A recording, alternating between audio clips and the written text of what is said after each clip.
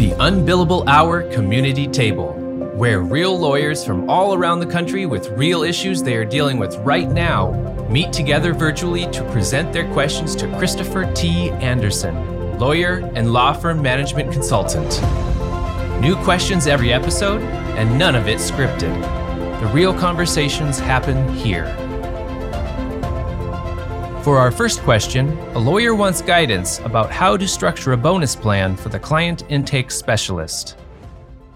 Chris, I have two-part questions, and it's about the client relations specialist. So the phone rings and somebody answers the phone if it's not answering service. First part, would it be, so I hear a lot of things. It's very dangerous to have one of each. What if your person quits, and then who's going to be handling the job? So my first question, how to handle that? Let's say a person is not quitting, but maybe it's time to get another one. How would you split the bonus? Because right now she has a base salary hourly, and then in addition to that, she has a bonus on a successfully onboarded number of clients beyond, the first step, 5 clients a month. And second part question is, I'm starting getting this feeling that she might not be 100% happy. So maybe that's another reason to potentially maybe get another person. Not that I would absolutely want to get rid of my existing person, but just in case sort of thing. Okay, let's try to tackle that. At this point, my firm will absolutely break if I don't have an adequate person handling the phone as the phone calls coming in. Right. So I want to be clear, though, that what we're talking about here is a reception level, not a non-attorney salesperson, right? No, reception. Okay. What is your bonus now? So like you said, how do I bonus them? Just tell me how you're bonusing this role right now. So any clients that in excess of the first 5 clients of the month, it's $100 for each successful onboarded person. Okay. So now I have to go back to the first question. So this is not the salesperson. This is just an intake person, right, or the first phone call person, but you're bonusing them on clients who sign up at the end of the day? Yep. Okay. Stop that. Don't bonus them on that. They can't control that to some extent. And so is that your goal? What's your goal for number of new clients per month right now? Yeah, it used to be roughly 14 clients a month. And then she came to me and she said, last 2 months, we had 23 each month. I think we need to up our goal. So I don't know. All right. Yeah. So why would you bonus them on 5? No, first 5 is included as part of the base salary. I get it. So it's anything in excess of that. Yeah. So what's happened here is your bonus structure is completely departed from your goals. They don't have anything to do with each other anymore. And you've made the mistake, and this is for everybody, of incentivizing behavior that they can't control. And so you have to have faith in your own systems and your own firm, and so that you have faith enough to give people incentives for behaviors they can control. For instance, this one, what's your conversion rate of the people that this person books a sales call? I take it, right? They're booking an NCS call, a NASP call or a sales call of some sort. That's their job. Yeah. What's your conversion rate of booked calls to clients? Okay. It's pretty high. I don't have the perfect statistic right now, but it's probably about 80%. Okay. Some months it's almost 100% even. Okay. Well, that's pretty amazing. As long as they show up. Yeah. Yeah. But that's not, see, but what's your show up rate? Well, many people reschedule late. Well, some people reschedule, but eventually they do come. Okay. Let's say your show up rate's 90%. So Lena, it's a whole nother conversation that we need to have about if you think your conversion rate is truly 80%, then you're misunderstanding where the sale is taking place. And we need to get a clearer understanding of that. It's like saying the second person at Wendy's has a 97% conversion rate. Well, it's because the sale's not taking place at the second window at Wendy's, right? It's taking place somewhere else. And we need to understand that in your business, because again, we need to incentivize the right behaviors. Now, if these are all referrals, then that number makes sense. Okay. No, not referrals. All right. So Can I ask a question? Because I'm really, really, really confused. Because this position used to be strictly hourly, and I'm not always there, and nor do I want to make sure that they do their job properly. People are not motivated. They could easily skip the call and let it go to the answering service. Right. I didn't say don't bonus it. I said you're bonusing the wrong thing. Oh. So here's what I'm thinking. If your goal is to have, let's say, 24 new clients per month, and you truly, truly think, I'm going to use 75% is your conversion rate, because you don't know your show up rate, there's some gushiness here. Then what we know from that is that if we need 24 new clients and 75% conversion, we need to set 32 sales calls.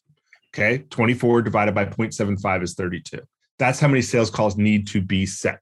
And they need to be qualified sales calls, but the 32 sales calls need to be set. So what you want to incentivize is that behavior. And so let me throw out a different idea for you. Don't include any free. None are included in their pay, because bonusing people, like you said, you want them to be motivated. You want them to be paid for every sales call. But the first 20, what do you think their total monthly bonus should be to make them happy? Well, currently it's kind of comes out to $1,000. $1,000 a month. Okay.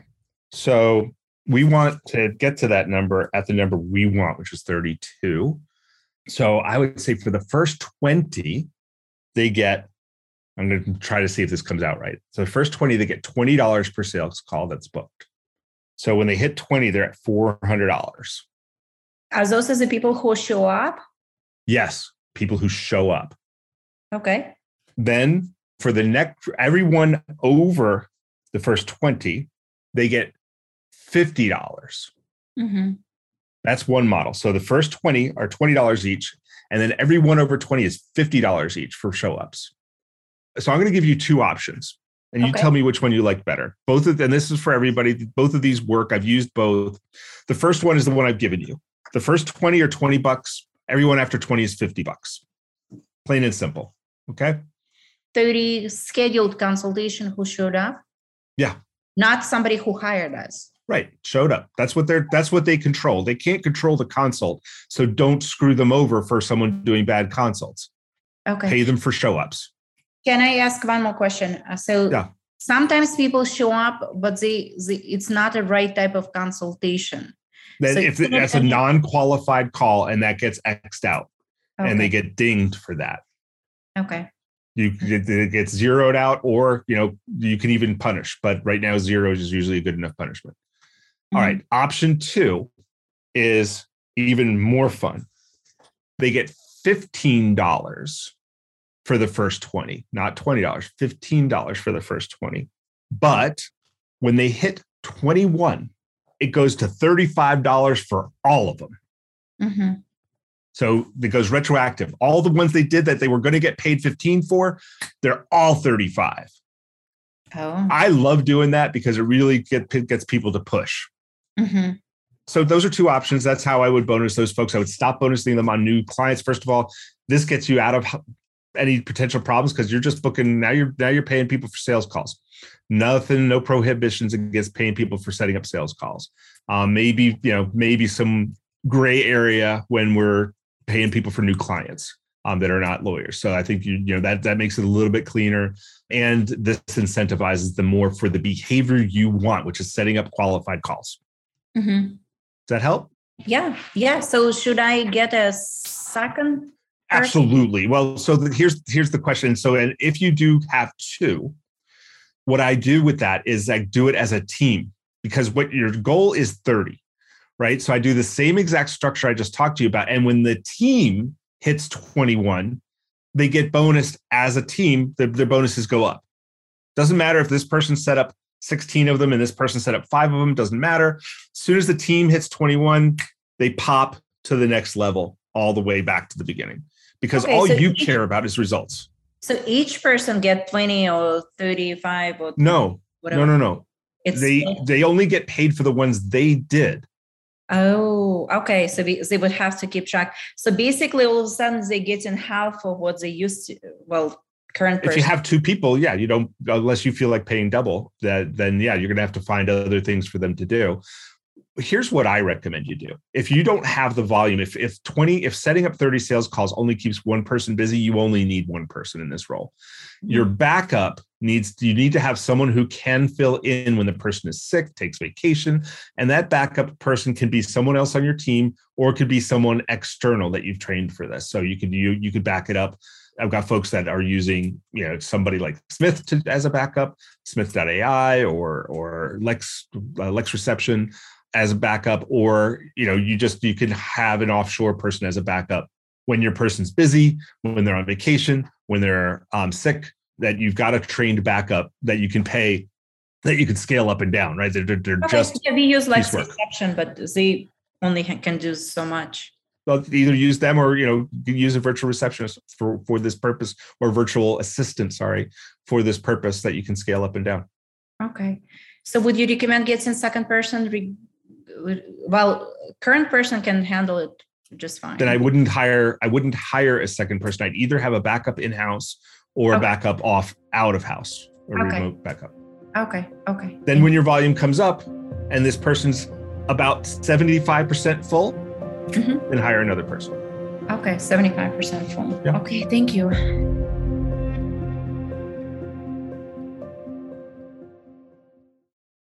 Delegate out those tasks that take up your time. Staffy can help you with your legal, administrative, marketing, and even client-facing workload. Hiring Staffy's top-notch bilingual virtual staff means Staffy does the recruiting, hiring, and training for you. Then, if you need a change, Staffy handles it. You get to concentrate on your strategic work. Schedule a free consultation at staffy.cc. That's staffy.cc and get $500 off with code HAPPY24. Delegate out those tasks that take up your time. Staffy can help you with your legal, administrative, marketing, and even client-facing workload. Hiring Staffy's top-notch bilingual virtual staff means Staffy does the recruiting, hiring, and training for you. Then, if you need a change, Staffy handles it. You get to concentrate on your strategic work. Schedule a free consultation at staffy.cc. That's staffy.cc and get $500 off with code HAPPY24.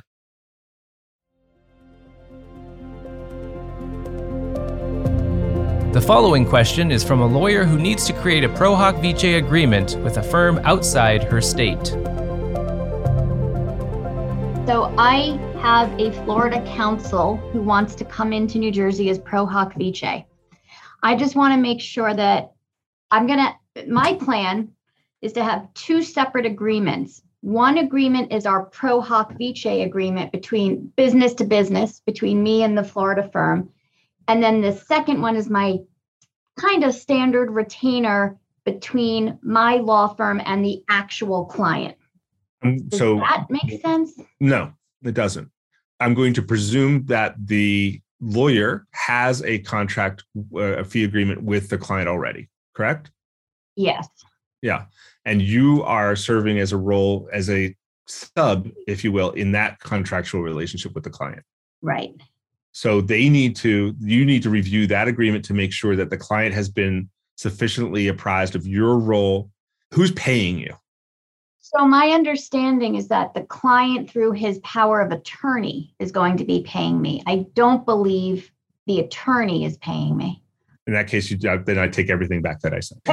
Usually in this arrangement, the fees flow through the law firm, the primary law firm, to you.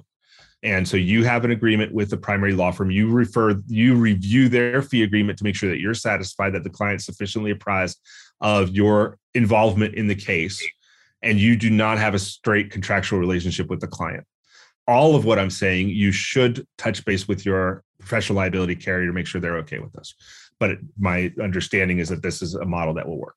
If, however, you are being paid directly, and I don't care if it's through a power of attorney, through an agent or something, but not through the law firm that is primary. If you're being paid directly from the client, then you do want to have a small agreement with the client that references their primary agreement and your terms of payment and their obligation to pay you. And that's more to protect you to get paid in this situation, because you need somebody's ass in the ringer, if you will. Yeah, because I think it's getting complicated because the Pro Hoc attorney was going to submit his time to me to issue the invoice. Something's not clear to me. So that then sounds like your primary, which now is starting to sound weird. Yeah. Why don't I know you can't go, I don't want you to go into specifics, but so this is a family law case representing the Pro Hoc Vice has a client in New Jersey that they can't represent directly because they're not a member of the Jersey bar. Yeah, the client is not in New Jersey, but the case is going to be in New Jersey. I'm starting to sound like this person is also like really actually going to be relying on you substantively for New Jersey law and taking care of substantial portions of the case. He says not, because of the kind of case this is and who he is, but I know better that the answer to that is going to be yes. Okay. Well, let me cut to the chase. If you're going to be if he's going to be passing his time on to you and you're going to be billing the client for it, then the fee agreement's between you and the client. That's why I was thinking like that. Yeah. No, that changes everything. So really, you're the primary. He's an associated firm. Your agreement with the client has to establish that he's going to be taking part in the case, and your financial arrangement with his firm. And he doesn't need a direct agreement with the client. If he has one, that's fine. But you need a full-on fee agreement. Why am I giving you legal advice? I am not giving you legal advice. I know you're not giving me legal advice. Okay, good. As long as we're I know clear you're on not. that. You never give me legal advice. You just keep telling me to let things go. So we're clear on this recorded call, I am not a member of the New Jersey bar, and I am not qualified to give you any legal advice in this situation. But that's what I would do. I do encourage you to clear this with your malpractice carrier. And I'll tell you that this sounds weird. If someone is asking, I do this kind of work all the time. And if someone's asking me to be local counsel in a case, I don't expect that I'm billing the client directly. Yeah. So because I'm local counsel, he's lead counsel. Yeah. I'm just here to supervise and put my 2 cents in. Now, for this particular case, I intentionally want to insert ourselves. So the way it was presented to me is this other attorney would be lead counsel, and I'm just here to sign off on shit. And I was like, yeah. He doesn't realize yet that it's not going to fall out that way because of the way New Jersey operates and because he's going to have to know some nuances, right? I don't feel comfortable just signing off on. So I want to be on every court appearance. It's my name on the line at this point. So, and you are at best co-counsel, and it's sounding a lot more like your lead counsel. Based on what you've now described, if I were in your situation, I'd feel more comfortable with the direct relationship with the client. And both agreements need to spell out for the client and for the lawyers who's responsible for what. And you basically presume, even after all that you're responsible for 100% of what happens in this case. True. And I'm going to get clarity because, again, the attorney who wants to come in is not that this means anything, but he's a 5-year attorney. And I think he thinks he knows more than he might actually think he does. He actually does. And just because he's done this a couple of times in other locations, other jurisdictions, doesn't mean they were doing it correctly. Yeah, I mean, it's sounding more and more like a hotshot lawyer who's figured out how to get good clients that he doesn't have the expertise to serve, and he's looking to have you be the talent, which is fine. Listen, that's a great relationship. You got someone who could bring in great clients and who you're going to then have a direct relationship with. Fine, but then have your approved standard fee agreement with the client, spelling out clearly what the other lawyer's role is going to be, what the billing arrangement is going to be, what the fee sharing is going to be between you. And I would think that he should do the same. Okay. And you should review his agreement with the client. Yeah. So almost mirror. Yeah. I don't care if it's mirrored. I just want you to be comfortable that the client is well advised and not misinformed, because any misinformation of the client is going to come back and bite you. Yeah. But clearly defined roles. Yeah. Okay.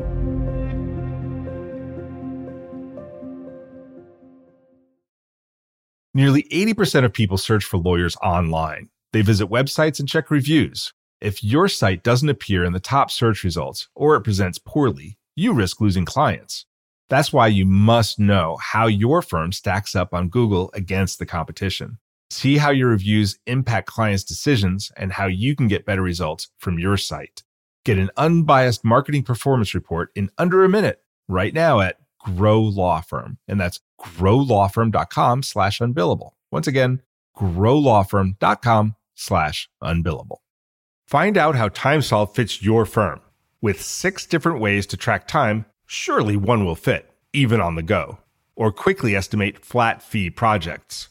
Batch payments for hundreds of invoices at once with TimeSolve Pay. Getting paid quickly is a great fit. And TimeSolve fits with the other tools you use. QuickBooks, LawPay, NetDocuments, LawRuler, Microsoft, all just plug in. Try TimeSolve free. Get a $100 Amazon gift card when you sign up. TimeSolve.com.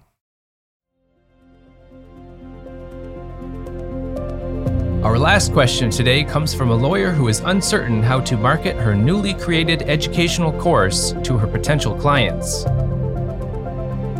So I am doing a side project that I think will really help my firm. So if you recall, my niche is helping special needs families. We create trusts, and do what we can to help them. One of the most popular issues we get is once we create these trusts, the trustee is like, what do I do? How do I do this? So we created a book. Nobody reads it. So we're inundated with questions. Everybody's just like, can I do this? Can I do that? All these, what are the rules? So I decided to create a trustee school. So I'm putting it together. It's this labor of love. It's taking me a year, but it's not coming together.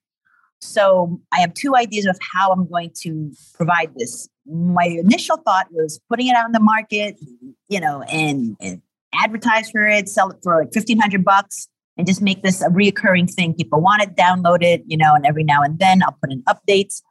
Or someone had mentioned this and I thought, I like this idea. Client hires me. I use it as part of the reason why they should hire me to build their trust, because I'm going to give you this trustee school for free. And then maybe I use this trustee school, license it to other attorneys so they can use it in their practice to entice other people to hire them. So attorneys hire me. I don't know. I just want to be clear. The student in the trustee school is the same person as your client. Not necessarily, right? Who else would be a student? Ignoring the fact that you're going to sell this to other attorneys. Yeah, it could be a person who needs to know how to be a trustee, right? So trustees could be the creator or could be the alternate. I wouldn't, so it could be the person's other child, other relative, or it's like, got it. But it would be someone related to, and it would still be a vehicle through the client. Yeah, I get that. Yeah, what I'm trying to envision is would people who are trustees out there want this course and then become your client because you use it to position yourself as an expert? Okay, yeah. So that's my third option. Okay. Yeah, but with anything like this, you should choose one to start with. And if we'd been talking a year ago, I would have said you should market it a year ago so you can find out who your avatar is. Yeah, true. Because you don't need the product to make that learning. That's my lean startup talking. But you're here now, so we still don't know which market is going to be the market for you. Mm-hmm. So my answer to you is let's go find out. Okay. Let's run limited marketing to all 3 segments. 1, people who are already your clients. 2, other lawyers to see if they want to buy this to put into their clients. And 3, the marketplace to see if there are people who are already serving as trustees who would want to buy it. And it's obviously a longer conversation to say how to market all 3. Yeah. But I'm talking about 30 days worth of, I'd throw $500 at each to see where the traction is. And then that's your first one. Okay. And then we refine and we can retest to the other markets once you've got that first one rolling. But if you try to do all 3 at once, yeah, I know, you're going to get confused. The market's going to get confused, and you might sell a bunch of these, but you're going to get spread. Yes. And you're not going to be able to deliver the way that you want to deliver. When you find out which one's your channel, you run with that for 6 months to a year. Okay. And then you get that really solid, and then your next launch is going to be much, much easier. Yeah. I mean, I've gently suggested it to clients when we're, doing our sessions. And I'll say, so listen, this is what we're happy to do for you. We'll do blah, blah, blah. And because you would like to be a client of ours, we are also going to provide you the trustee school, which is still in the making. And every time I've said that, like, yes. Yeah. Remember in Lean Startup that yes means nothing. Okay. We have to figure out what our leap of faith presumption or assumption is. And yes is never the leap of faith assumption. The leap of faith assumption has to be the target parting with something of value. Okay. Could be money, could be information, could be something else, but they have to part with something of value that they wouldn't otherwise part with, because that's the only way you validate your model. People will say yes to anything until you ask them to write a check. Well, they do hire me. You know what I mean? Yeah, but they didn't hire you they didn't buy this. So yeah, your clients, they trust you. But when it comes to writing a check, that's, and what I would have said a year ago is I want a deposit. Yeah. But now you can either take a deposit or take a check, whatever you want to sell. Have you figured out a price point? No. And I don't even know how I would do that. I mean, I can only tell you. Is it all online learning or like how's it's all online? It's on the Kajabi platform. It's about 3 hours. So the whole thing is how to be a rock star. Throw me out. Tell me your price point. The first one that comes to your mind. What do you think?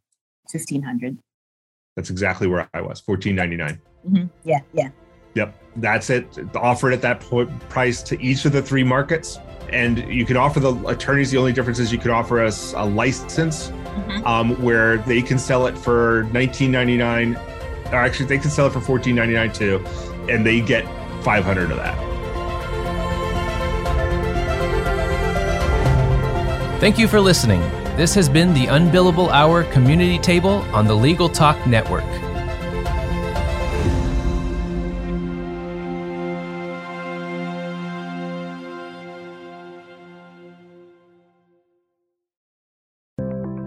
Learn by doing with Practicing Law Institute's award-winning on-demand interactive programs. Developed by experts in learning design, these immersive programs incorporate the latest in research-based instructional design and technology, allowing you to try out concepts, challenge yourself, and grow your skills using real-world scenarios. With programs focusing on professional development, client-facing skills, and law practice management, you can earn CLE while you learn. Launch now at pli.edu/interactive or download PLI's mobile app.